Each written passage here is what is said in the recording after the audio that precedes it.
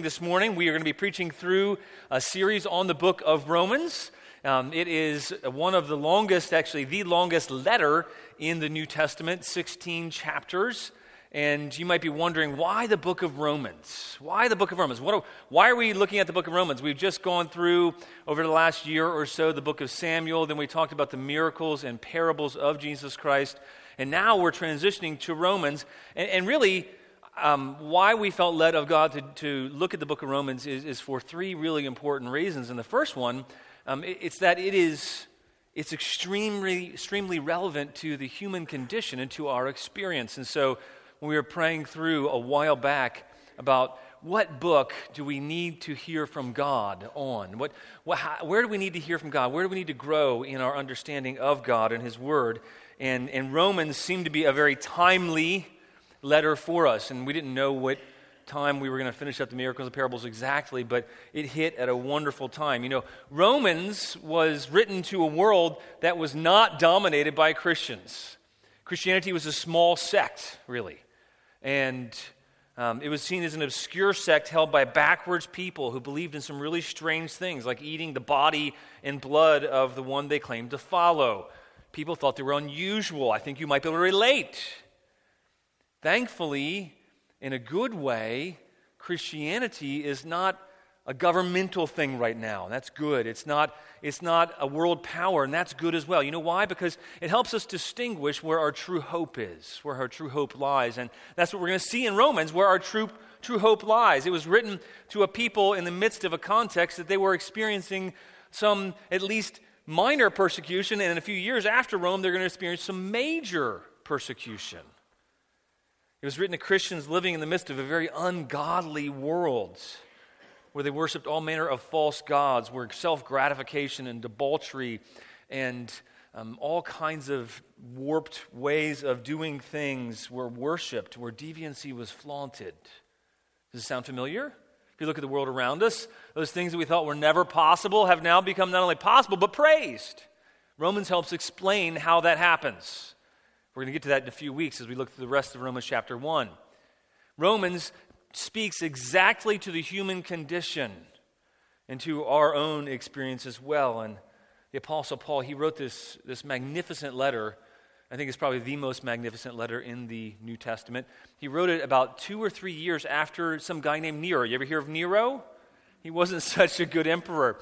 2 or 3 years after 16-year-old at the time when he came into power, 16-year-old Nero came into power, so probably about 19, just about the time when he was getting ready to kill his own mom.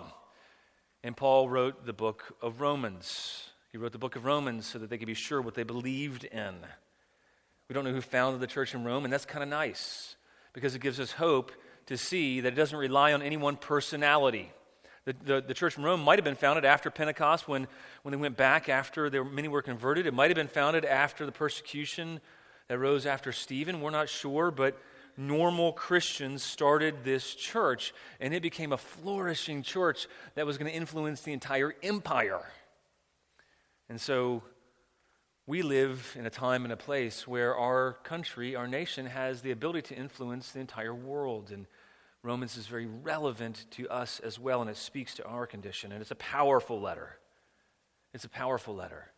I think if we grasp these truths, it's going to make us stronger, more effective Christians. As we looked at the diet of our church, we wanted the church to look for the Savior, and that's why we chose the book of 1 Samuel. We wanted everyone to look for the King and to anticipate the King and see our need for a true and righteous, good King. And then we went through the miracles and parables of Christ because we needed to see who this wonderful King is that we serve and follow. What is His kingdom like? What is His power like? Now we get to see, what does it look like to live in His kingdom?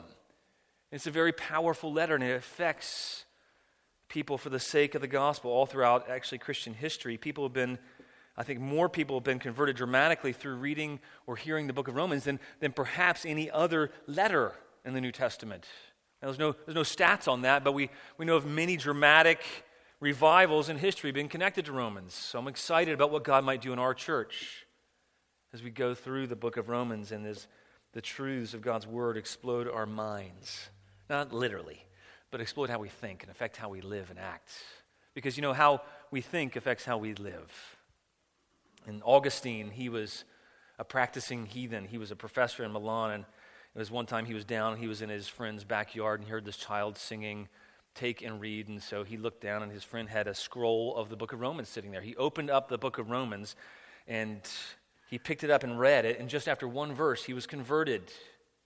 Maybe you're here today, and I pray that that would be your experience as you listen to God's word through Romans, that he would work in your heart. But listen what Augustine said of his experience reading Romans. He would later write, "No further would I read, nor did I need." He says, "For instantly, as the sentence ended, by a light as it were, or security infused into my heart, all the gloom of doubt vanished away." That's our prayer, is that Romans would have that effect on all of us as well. The eyes of a young monk named Martin Luther, he was teaching through the book of Romans, and he hated the justice and righteousness of God. Sounds a little strange for a guy who's supposed to be preaching. And he was converted as he taught through the book of Romans. And he wrote of the experience, and he says, "Therefore I felt myself to be reborn." I believe that's because he really was. "I felt myself to be reborn and to have gone through open doors into paradise. The whole of Scripture took on a new meaning, and whereas before the righteousness of God had filled me with hate, now it became to me inexpressibly sweet in greater love." And in fact, he later wrote about the book of Romans.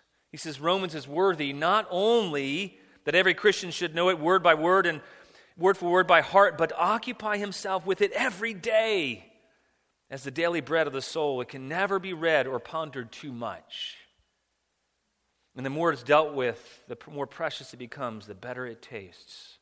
I want that to be our experience. We want that to be our experience. We want it to become more precious to us because we want God to become more precious to us. We want His Word, the gospel, to become more precious to us. And so I want to inspire you. This is why we're going through the book of Romans.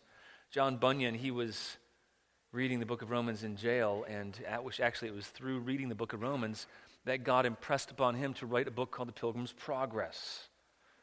Years later, a guy named John Wesley, he was already an ordained minister. Get this, he was an ordained minister in the Church of England, but he wasn't yet born again. And he was listening to a guy who's reading the preface of Luther's commentary on Romans, and he wrote of his experience. And here's what Wesley said of Romans. He says, "About 9:15, while he was describing the change which God works in the heart through faith in Christ, he says, I felt my heart strangely warmed. I felt I did trust in Christ alone, for my salvation, and assurance was given me that He had taken away my sins, even mine, and saved me from the law of sin and death." May that be our experience as well. May we freshly encounter God as we begin to look at Romans. And every week, I don't think we can't look at it too much. So why Romans? Because it's not only relevant and timely, and because it's God's powerful word, but because it's the truth of God. And it transforms all people. It's said that the book of Romans is probably the greatest letter in all the New Testament, and that understanding it helps you understand the rest of the entire New Testament in the Bible as well. And I think that's because the Apostle Paul, in the book of Romans, what we're going to see is the Apostle Paul, he lays out at the very beginning our need for the gospel, how we got to where we're at, and that's kind of chapter 1 of Romans. And then you look and see that he shows that who's able to receive the gospel. Then in chapter 3, how the gospel is received, and then how that ties into God's historical promises in chapter 4. And then you see in chapter 5, just the outworking of that. And then 6, and then 7, and 8. In Romans, you see probably my favorite portions of Scripture are Romans 6, 7, and 8, where you see that we were dead in sin. Something we talked about this morning. We were dead in sins. We were made alive in Him. And that when we don't know how to follow God like we ought to, God's grace is at work in us to enable us to follow Him. And then Romans 8, you see that there's no condemnation, even though we struggle in the Christian life for those in Christ Jesus. And then through the end of Romans 8, you get to the point where you realize, well, I don't even know how to walk by the Spirit as I'm supposed to do, and you feel like I'm just not able to do that. And in Romans 8, Paul gets us to the place where he says, well, that's not our hope, it's not in ourselves. Ultimately, it's still in the righteousness of God and the grace of God working in and through us. And then you see in the end of Romans 8, that the whole Trinity is for us. And then in Romans 9, you see historically that we together, there's no division in the body of Christ, that the gospel brings people together from every tribe and tongue and nation, and it's brought Jews and Gentiles alike where the greatest divisions were. No matter what great divisions you think we are facing in our country, there's really not division that would have been greater than division of Jew and Gentile, and yet the gospel unites both together in Christ. And then you see the practical outworking of the gospel in chapters really 11 through 16, and you see that all throughout there's this thread, what theologians might call a scarlet thread, that just kind of runs all throughout Romans, and that's really the story of how it reveals the mystery of how God makes the unrighteous righteous by faith, from first to last. And really, if you're going to see there's a key verse, it's Romans 1, 15 through 17. We're going to get into that next week and explain and expound what that looks like more, but I want you to keep that in mind as we're going through the book of Romans, that it's ultimately about how God makes the unrighteous righteous by faith. By unrighteous are made righteous to begin with, and then how we're practically walk out sanctification as well by faith. So I'm looking forward to going through the book of Romans, and I hope that you have just a small desire at least, or growing desire to see God speak to us through his word. Well, in coming weeks, we're going to see where those ideas come from in more depth, but how Paul pulls the curtain back on the Christian walk and sees where our righteousness comes from and how we live it out by faith. But as we begin this letter, you can just see a little bit of the burden of why Paul really wanted the Romans to hear from him. He really needed them to hear this important message of the book of Romans that we're going to get into next week. But he really needed them to see. He really needed them to understand and really get this deep message. The only problem was Paul really didn't know very many people in the church. He hadn't started the church. He had never been there. He had always longed to go but never could. And so as Paul in his opening, he actually takes a longer time, and we're going to go through just the first 7 verses this morning in Romans chapter 1. We're going to look at Paul's introduction. We're going to look at Paul's introduction to the book of Romans, but it's his longest introduction, and you have to take a step back and think about that. Why is Paul taking so long in his introduction? Or maybe you're wondering why I'm taking so long in mine. Because Paul really wanted them to see the precious truths that were here. In order to do that, they needed to see some things about him, and he needed to reveal some things about himself. He needed to reveal how he viewed himself, who he viewed himself to be, if they were going to hear from him. He also needed them to see how he viewed his mission and what his mission was if they were going to hear from him. And then he also needed them to see how he viewed them if they were going to listen to him as well. And so I think there's really 3 things that we're going to learn from this passage. And so let's go into Romans 1 through 7, seeing where we see these 3 things. And the 3 things we're going to see, I believe, that we can learn from this opening are that how we view ourselves affects how we act, how we view our mission affects how we act, and then how we view other people affects how we act. And that's what we can begin to learn from the Apostle Paul here. So let's hear God's holy, inspired word together. This is God's word. Paul, a servant of Christ Jesus,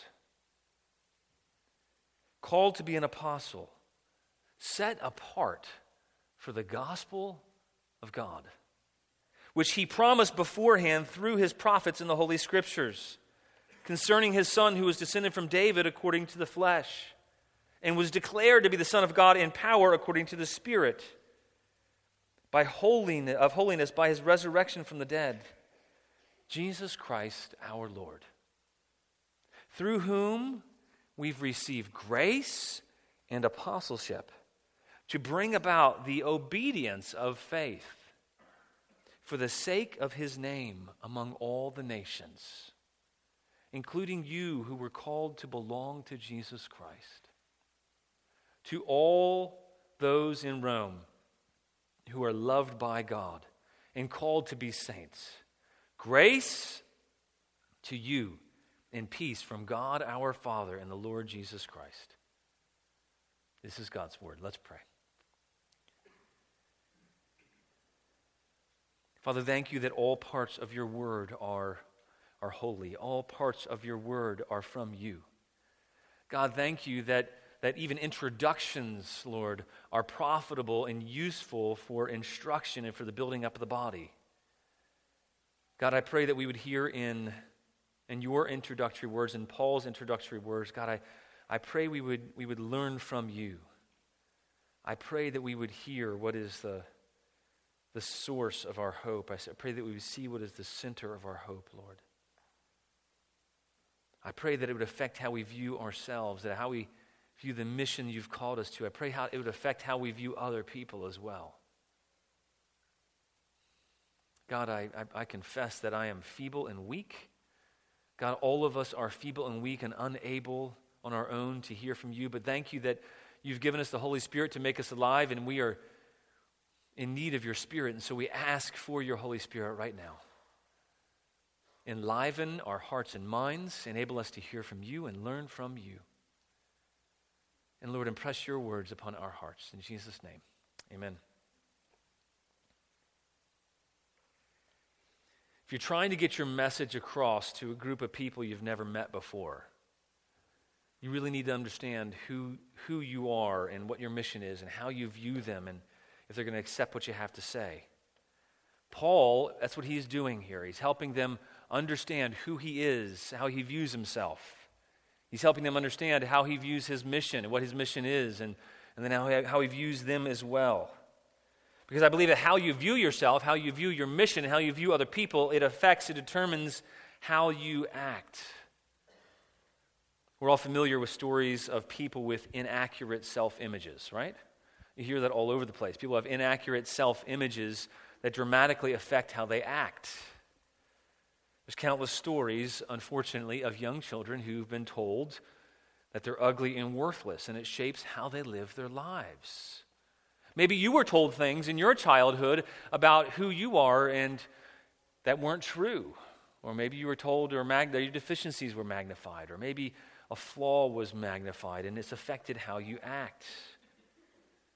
There's also stories, on the other hand, about people who think more highly of themselves than they really ought to, and it affects how they act as well.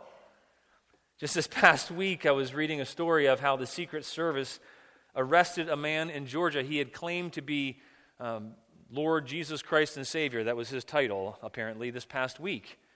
And it was disturbing. He posted something on Facebook about how he was going to blow up a bomb at the inauguration, and then how no one could stop him because he really believed he was God incarnate. If you have an overblown view of who you really are, it affects how you act. Thankfully, he was arrested. You know, what somebody's self-image is and whether or not how they view themselves is accurate, it affects how they act. You know, Paul had a very accurate view of himself.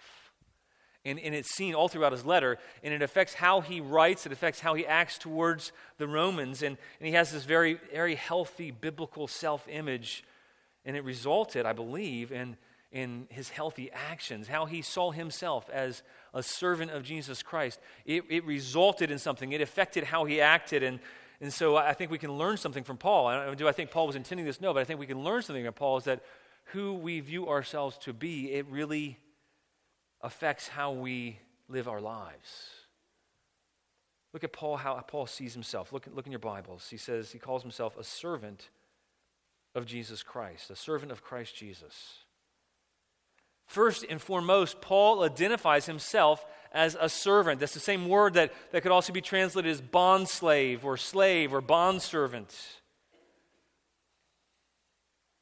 He could have called himself a lot of other things. After all, he was a really learned scholar. He was taught under probably the best of the best. Gamaliel, he was seen as the preeminent scholar. But for him, his identity wasn't wrapped up in that. How about you and I? What is your identity wrapped up in? Is it wrapped up in your pedigree or your lack of a pedigree, your lack of background, your lack of training, or is it wrapped up in your training? He could have made his identity about what he accomplished, right? Because Paul, by this time in his life, had accomplished quite a lot. He was writing from Corinth. He was probably on his third missionary journey. He had already established a lot of churches. You could have said, Paul, a successful church planter. But he didn't define himself primarily by what he had done. He didn't define himself by the great revelation he'd been given. You see, after all, Jesus Christ himself had already appeared to Paul in person, probably several times by then. And he'd explained the great mysteries of the faith. He'd been taken up into the third heaven, whatever that means. Seen revelation that was too great for words. And yet he doesn't say Paul, the enlightened one. He says Paul, a servant of Christ Jesus. And that very term, it's jarring. Think about it. He called himself a servant, a bondservant, a slave. If somebody came up to you today and they said, I'm a slave, how would you respond to them? You're like, no, you're not. That's not who you are. Well, I'm a servant. I'm a servant of Christ Jesus. I'm a bond slave. I'm a bondservant. Because we're so familiar with biblical language, I think we become too familiar with the term. It was a jarring term. It was a humiliating term, especially to the Greeks or the Romans that he wrote to. He's writing to people in Rome who view servitude and lowliness as a bad thing. And he writes to them, and he's primarily defined, his identity was wrapped up in this humble posture of being a servant or slave of Christ Jesus. And it's a lowly term. It meant being subject or subjected to another person's will. It meant that your interests were directly tied and subjugated to the interests of the one you served. That's how Paul viewed himself. Do you view yourself that way? Do you view yourself as your interests are directly tied to the interests of Christ Jesus, that your will is subjugated to the will of Christ Jesus? That's how Paul himself saw himself, as belonging to Christ Jesus.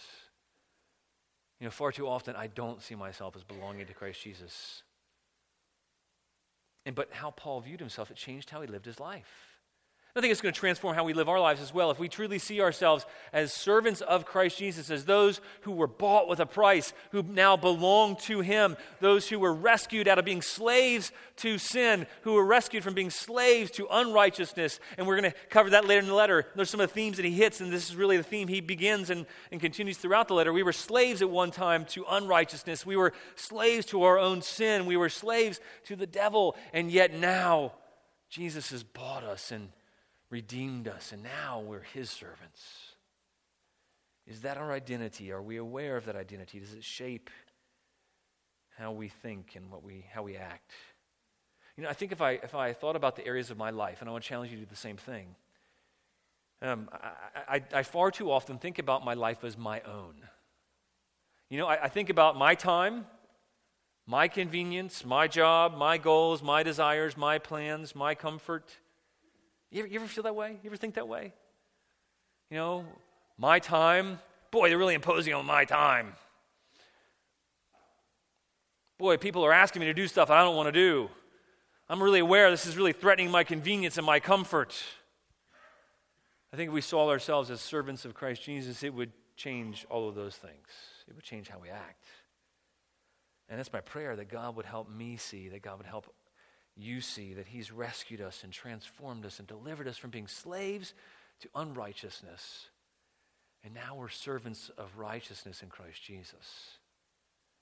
My problem is that I forget my identity too often, and so that's why Paul hits this all throughout the book of Romans, and he talks about where our identity is, and that he saved us to be conformed into the identity, the image of Christ.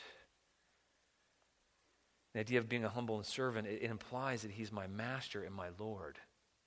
Think about how strange it would be if you talked about somebody else here as your master and Lord, right? We once had a small group, and there was a woman who had this incorrect understanding of what a male headship looked like, and she started calling her husband my Lord, and we said, no, you can't do that. There's only one Lord, that's Jesus. It's not your husband. Thank you for the idea, but that's unbiblical. But it'd be strange if we called somebody Lord or master here, wouldn't it? But we are to be identified as seeing Jesus as our Lord, as our master. I think it would change how I spend my time, how I speak to my family. I think it would change what I look at on the internet and how I comment. It might change my goals. How about you? Do you think of yourself as a servant of Christ, one who exists to serve the will of Jesus? Do you think yourself as totally devoted to Jesus? Is he your master? Is he your Lord? Are you at the disposal of Christ to do with you whatever he wills? It's not meant to condemn. It's actually meant to set you free. You see, if we are not submitted to him as our master, then far too often we're going to be submitted to false gods and false ideas about who we've been made to be. And so actually it places us in bondage not to see ourselves as servants of Christ Jesus, which is ultimately the most freeing thing. So how does that shape how you spend your time? Do you let your servanthood of Jesus direct you when you look at how you work and how you relate to others?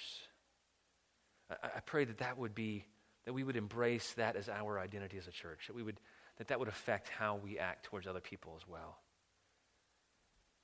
Well, after his identity of servant flowing from his identity as a servant, Paul was called to be an apostle, he says. He says his calling and role as an apostle, but that was secondary and it flowed from who he was. He was a servant of Christ Jesus, and because of that, he was called to be an apostle. You know, he wasn't seeking to be an apostle. Jesus knocked him down and called him and commissioned him to be apostle. And because he was a servant of Christ Jesus, he actually carried out the role that God had called him to. And so what God has called each and every person here to flows directly from our identity as servants. Jesus appointed him. His calling was unique. We're not called to be apostles. He had a unique authority from God here. So his words in Romans, they carry a weight. You need to know that as you're reading through the book of Romans. These words carry the weight of Jesus Christ himself speaking to you. That's what Scripture has the weight of, the authority of Jesus. And so he says he's an apostle. But another aspect that is relatable here is that he was confident in who he was because he was confident in who Jesus called him to be. What doesn't translate is that we're not called to be an apostle. What does translate is because we are servants of Christ Jesus, he has called each and every one of us to follow him. And Paul was confident in that. He rested in his calling, that God would enable him to do what he had called him to do. Are you confident that God has and will enable you to do what he's called you to do? Whatever role God's placed you in, you can be confident he will enable you to fulfill as you trust in him and look to him. Minimally, we're called to be a part of the church, the body, and that's the theme that's going to go throughout as well.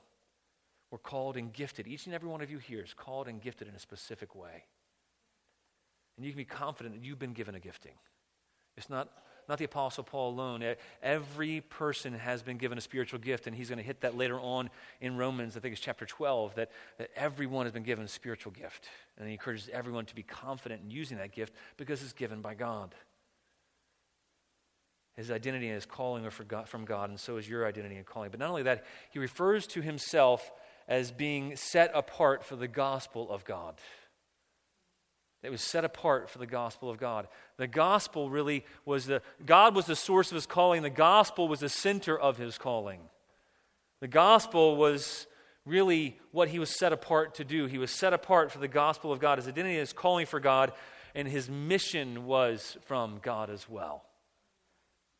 What we view as our mission, that's what we're going to learn, is what we view as our mission affects how we live our lives. Paul viewed the gospel as his primary central mission. He was set apart for the gospel.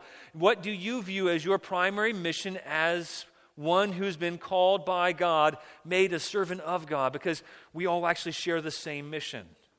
And you're going to see that as we go through the book of Romans.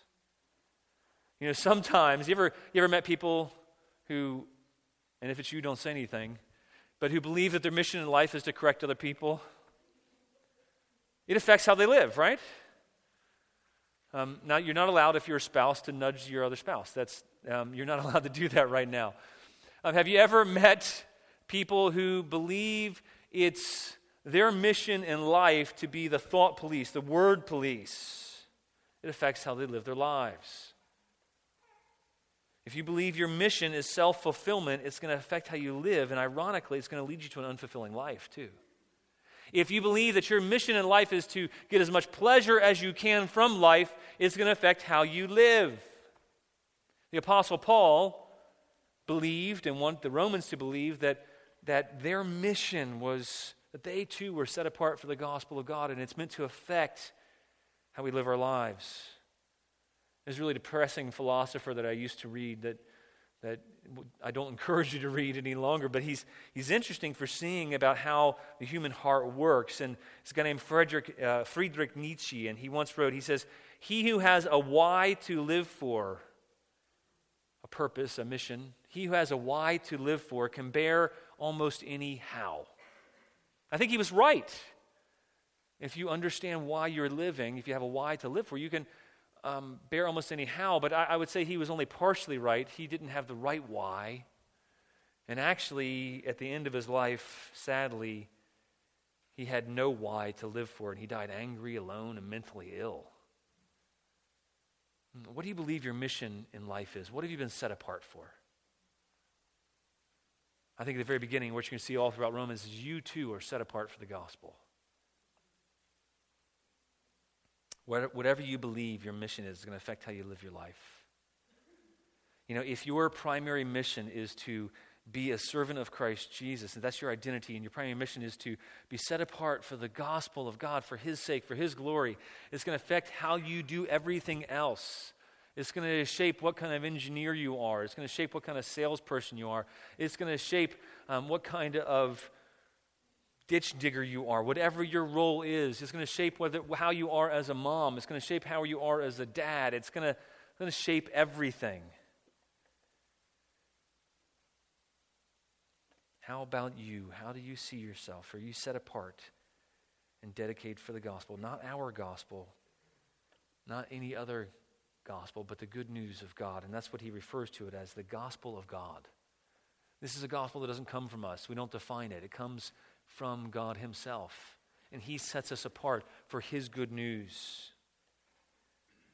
The question is, would you say that your life has been set apart for the good news of God? Can you see that? Does that define you? That's how Paul viewed himself. In the verses 2-4, we see that Paul viewed the gospel that he was set apart for. It shaped what he believed about the gospel, shaped his very mission, and it affected how he acted. And so that's what you see in verses 2-4, how he viewed this gospel. And so in verse 2, you can see that he saw the gospel, it says, look down your Bibles, was something that he promised beforehand. The gospel was promised beforehand through his prophets in the Holy Scriptures. This is not something novel. Hopefully when you come to our church, you won't hear something novel. We never want to be the church about what's happening now. We always want to contextualize our message and apply it to our message today, into our lives. We always want to be relevant in the sense that God's word is timeless and relevant always to our lives in every season of our lives. But what we never want to do is preach something novel. We're going to preach the timeless promises of God from the very beginning. And you see in the very beginning of the Bible, when he says, which he promised beforehand, he's alluding all the way back to Genesis. In the curse, when God is telling the serpent what his punishment will be, he also tells the serpent, he actually makes a promise that there would be a seed that would crush the serpent's head. And so you see this thread all throughout the Bible, God's promises beforehand, and then all throughout the patriarchs, all throughout Scripture, all throughout the prophets, they're all fulfilled in this gospel of God, this good news of God.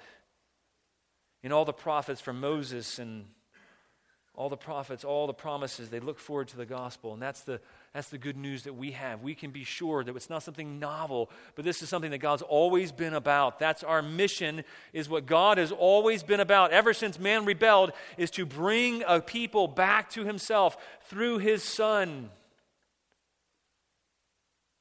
And the message that Paul preached, it was the culmination of the entire Old Testament, the rest of Romans. And he's also mentioning that because he's writing to a mixed audience of both Jew and Gentile. And they need to know that this is God's promises fulfilled, this good news, this gospel.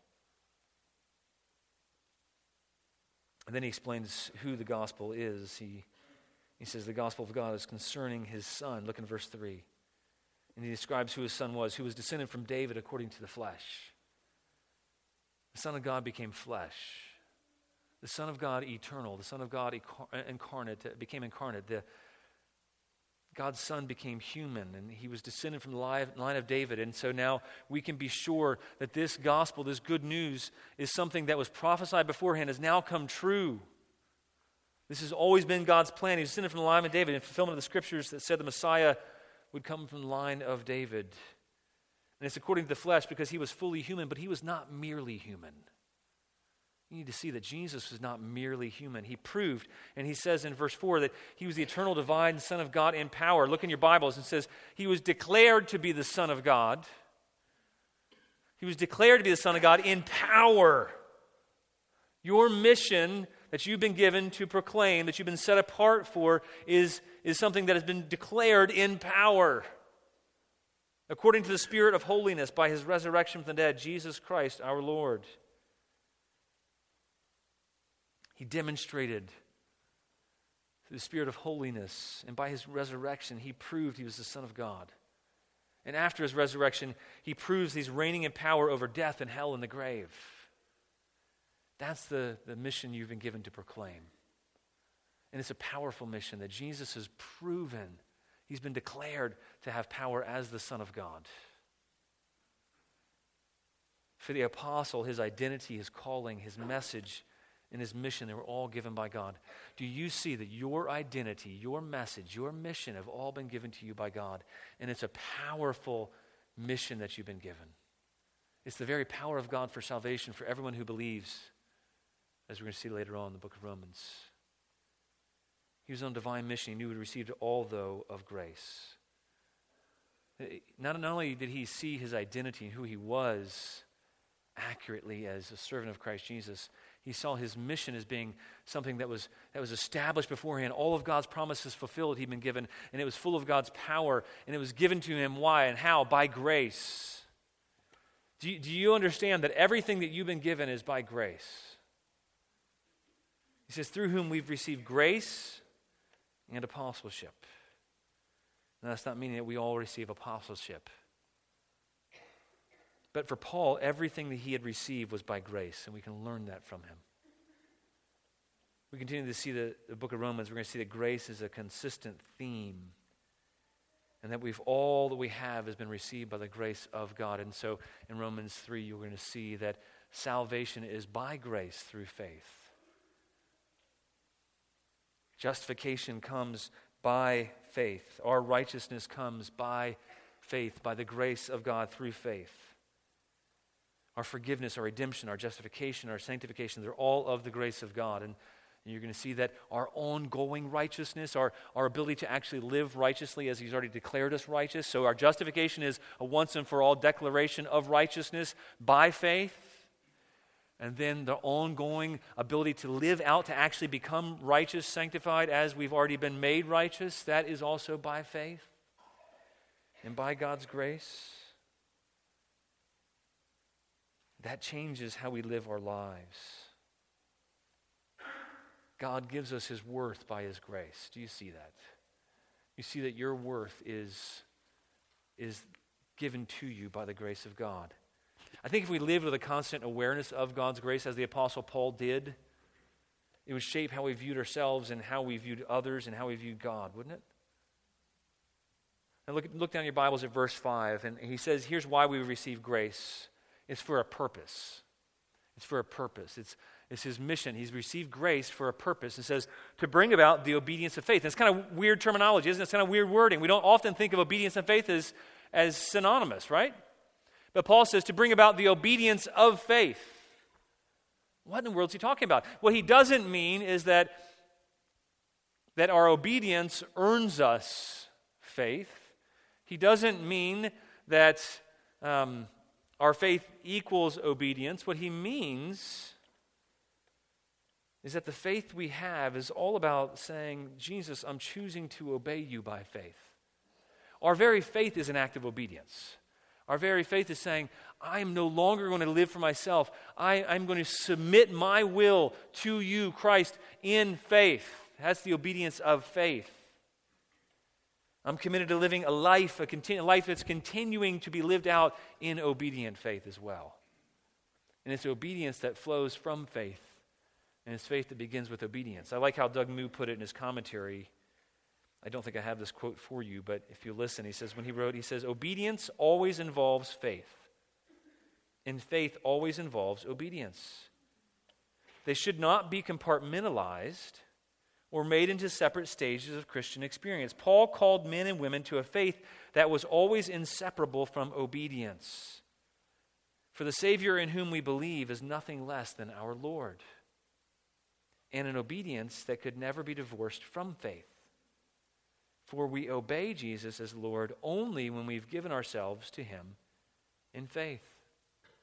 And so for Paul, his mission was all about proclaiming the gospel that calls us to the obedience of faith that began when we were believers and doesn't stop. It continues along when we place our trust in Jesus for the forgiveness of sins, and by faith we live out this life pursuing righteousness by faith. And we'll see that Romans really is the whole story about how God not only makes us righteous by faith, but continues to make us righteous by faith. Because the grace of God that he received, Paul was motivated to do all that he could for the exalting his name among all the nations. That's what he says. He says, look down your Bibles, into verse 5. He says, for the sake of his name among all the nations. May that be said of every one of us too. May our entire lives be motivated by God's grace and devoted to his purposes for the sake of his name. You see, if you view yourselves rightly, if you view your mission rightly, it's going to affect all that you do. If you see that you've been given a mission by God that is eternal, that is promised beforehand, that is powerful, that is transformative, a mission that is to bring about the obedience of faith, and it's for the sake of his name among all the nations. And if you live your life that way, it's going to be transformative. I pray that our entire lives, I pray that would be our prayer as a church, that we would do all for the sake of his name among all the nations. You don't have to go anywhere to do that. You can live all for the sake of his name among all the nations here in Greenville, in your community, in your neighborhood, in your workplace, when you go out to eat. And in the last two verses, I want us to look at something else that's important. I want us to learn a third thing here from Paul and how he viewed not only himself and his mission, but how he viewed other people. And what we're going to see in verses 6 and 7 is how Paul viewed the Romans and his desire for them as well. Because how he viewed the Romans, it affected how he related to them. And so how we view others, it affects how we live our lives. He says, look in verse 6, including you who are called to belong to Jesus Christ. Those are sweet words. Do you know if you have placed your faith in Christ Jesus for the forgiveness of sins, no matter how new that is, no matter how weak or feeble your understanding of that might be, your experience of that might be, if you have looked to Jesus and said, Jesus, I want to live for you, I want to trust in you, I want to believe in you, would you please forgive me, would you please make me alive and new? And if you have placed your faith in him, if that's how you're living, if that's your heart's desire, you are called to belong to Jesus Christ. And that's good news, because that speaks to the fact that you no longer belong to your own sinful desires. You don't have to be mastered by them. And Paul hits that in chapter 7 of Romans, in chapter 8. You don't belong to that. In Romans 6, actually, you've been made dead to your sins. You've been made dead to your sins and alive to Christ. You now belong to Christ. That's really good news. You are secure in him. And because you belong to him, as Romans 8 tells us, that God is for us. The Holy Spirit's interceding for you. And Jesus is interceding for you. And nothing can separate you from his love. Why? Because you belong to Christ Jesus. How we view others, it affects how we live our lives. And Paul saw the recipients of this letter as those who belong to Jesus Christ. Do you know, as you looked around today, and maybe as Aaron was encouraging you to think of somebody else you might have offended or be offended by in the church, that if they are a fellow believer, they belong to Jesus Christ? That's going to affect how we view them, isn't it? How we treat them. If you think, wait a minute, my wife belongs to Jesus, that's going to affect how I live my life with my wife. If I think of people here, of my neighbors who are in Christ Jesus, if I think of people in my small group as belonging to Jesus, it's going to affect how I relate to them. And Paul wasn't alone in being called to Christ Jesus. He says, you belong to Christ Jesus. Everyone who places their faith in Jesus is called to belong to Jesus. And he viewed himself and them as equally belonging. And here's the other good news. What about belonging to Jesus means that maybe you feel like you're all alone. You belong to Jesus. You're his. Maybe you feel like you're kind of an outcast. You can't relate to people. Maybe you feel different.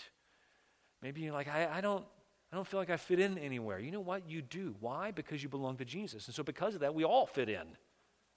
None of us really fit in, by the way, on our own. But because we belong to Jesus, now we do. We're accepted. That's the only acceptance that we need. And that's going to affect how you relate to other people. You'll never be left alone or forsaken or abandoned. Not only did Paul view them as belonging to Jesus, look in verse 7. He says, to all those in Rome, and I would just say to all who are loved by God. His letter was for all who are loved by God. If you have placed your faith in Jesus, here is the other good news. You are loved by God. You might not experience the love of another person the way you want. You might not have experienced the affections of a parent or a sibling. You might not be currently experiencing the affections of a spouse or a parent now. You might not feel loved. But here's the good news is you are loved by God. And you know what? He loves the person sitting next to you as well.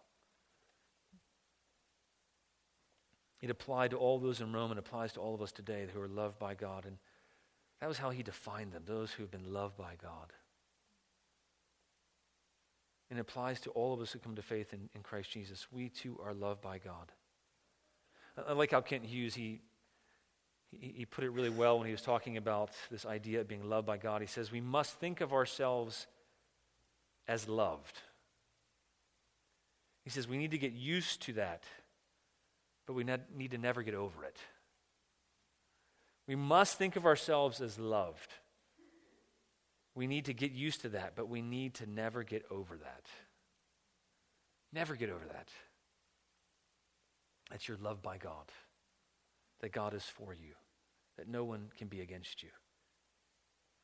You know, by the grace that we've received through faith in Jesus Christ, God is no longer angry with us. He loves us now because, as you're going to see all throughout the book of Romans, he has taken the wrath that all of us would have incurred on our own, and he has set it aside, nailing it to Jesus Christ on the cross. He talks about the wrath that's being stored up in Romans 1 and 2 that we rightly took on, that we rightly deserve, and then he talks about how that wrath now has been poured out on Christ, and so now we can be justified because all that wrath has been paid for in Christ Jesus. So now we can say that we're loved by God. Maybe you came this morning and you're aware of your mistakes, your inadequacies, your deficiencies, how you messed up. If you view yourself and others as loved by God, it will affect how you act. Do you see yourself that way? Do you rest in his love? Do you view other believers as those equally loved by God? We'll take a look just at the other title that Paul gives in verse 7. And he just gives one of the title and then some more application here. He says, you're called to be saints. Now, if you grew up in a different background, when I was my first few years in the faith, I grew up in a Lutheran background. They talk a lot about saints. Maybe you came from a Catholic background when you heard all about saints and it was kind of weird and you don't, it's unusual to you. When he says you're called to be saints, what does he mean? He means you are a part of God's holy people, including the Israelites who've been set apart. God's holy, set apart people. You too now are together holy ones, set apart. You are a saint. Even though you do not feel like a saint, that's who you are. That's how you should view yourself. And by the way, it's how you should view other Christians as well. Do you view your fellow believers as saints, as those who are holy? Even when they're acting unholy towards you, do you view them, hey, that's not their identity. They are saints. They're dear.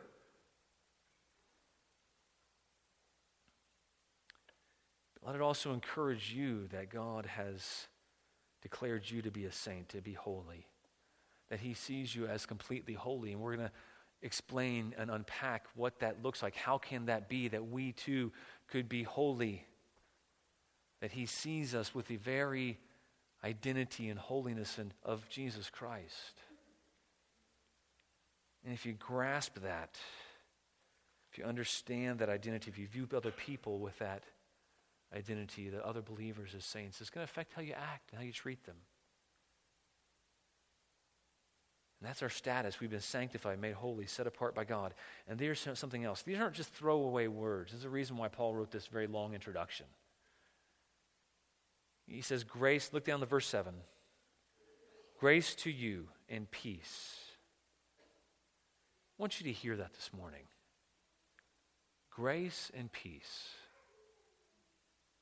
Grace and peace are the message of Romans. Why? Because God has made all of us who are unrighteous righteous in him by faith. So now we have grace and peace, something that would be unthinkable. How could God's enemies receive God's favor? Now we receive God's grace. How could people who were at enmity with God, hating God and being hated, how can we be ones who would receive peace? He says grace and peace, and here's how it comes: from God, our Father, and the Lord Jesus Christ. The grace of God that they receive and we receive, this unmerited favor of God, is given to us through Christ Jesus. And the peace that we receive, that we're going to continue to learn about, it's the forgiveness of sins. It's the cessation of all hostility of God, so that now we experience union with God in Christ. So now we can have peace in all of our comings and goings. I want you to just think about that for a moment. God speaks words of peace to you. Grace and peace in all your comings and goings. You can have peace that surpasses understanding to keep your hearts and minds in Christ Jesus.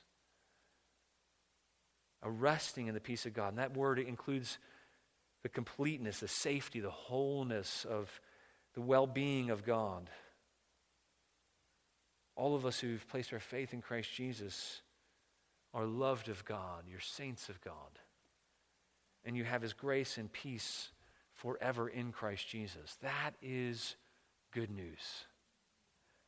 I think Paul's opening to the book of Romans is pretty brilliant, because in it, not only does he unpack some of the major themes he's going to hit in Romans, but he really shows them how he views himself, how he views them, and how he views his mission as well.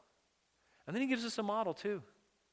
And he talks about how the gospel is meant to affect how we view ourselves. And so we can see that the gospel is meant to affect how you view yourself, your very identity. And so I'm looking forward to the rest of Romans, because our very identity is going to be seen to be in Christ Jesus. And then our mission is going to be all about sharing this message of the fact that God makes the unrighteous righteous, the good news of the gospel. And then we're going to see we have a great, not only identity, we have a great mission,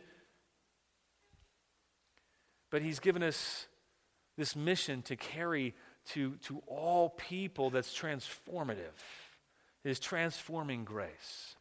And so I pray this morning that it would transform us as well, that we would learn from the Apostle Paul, and we would see that how we view ourselves is to be shaped and affected by how God sees us.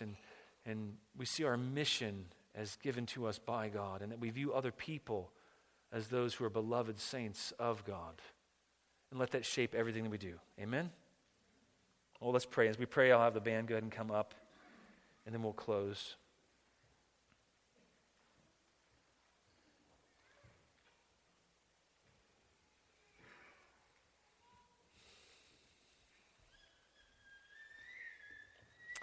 God, thank you that in your word, in Romans 12:1, Lord, you had Paul write, in full view of God's mercy, be transformed by renewing our minds. And so, God, I pray that we would have a full view of your mercy this morning.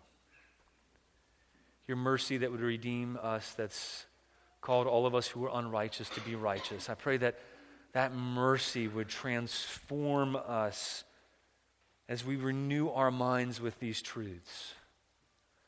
God, I pray that you would renew our minds with the truth of who we are in you. God, I pray that you would renew our minds with the truth of what you've called us to. Lord, I pray that you renew our minds and our relationships with other believers based on who you've called them to be as well. And God, I pray that your truth, in view of your mercy, it would transform us. May we submit to you by faith. In Jesus' name we pray. Amen.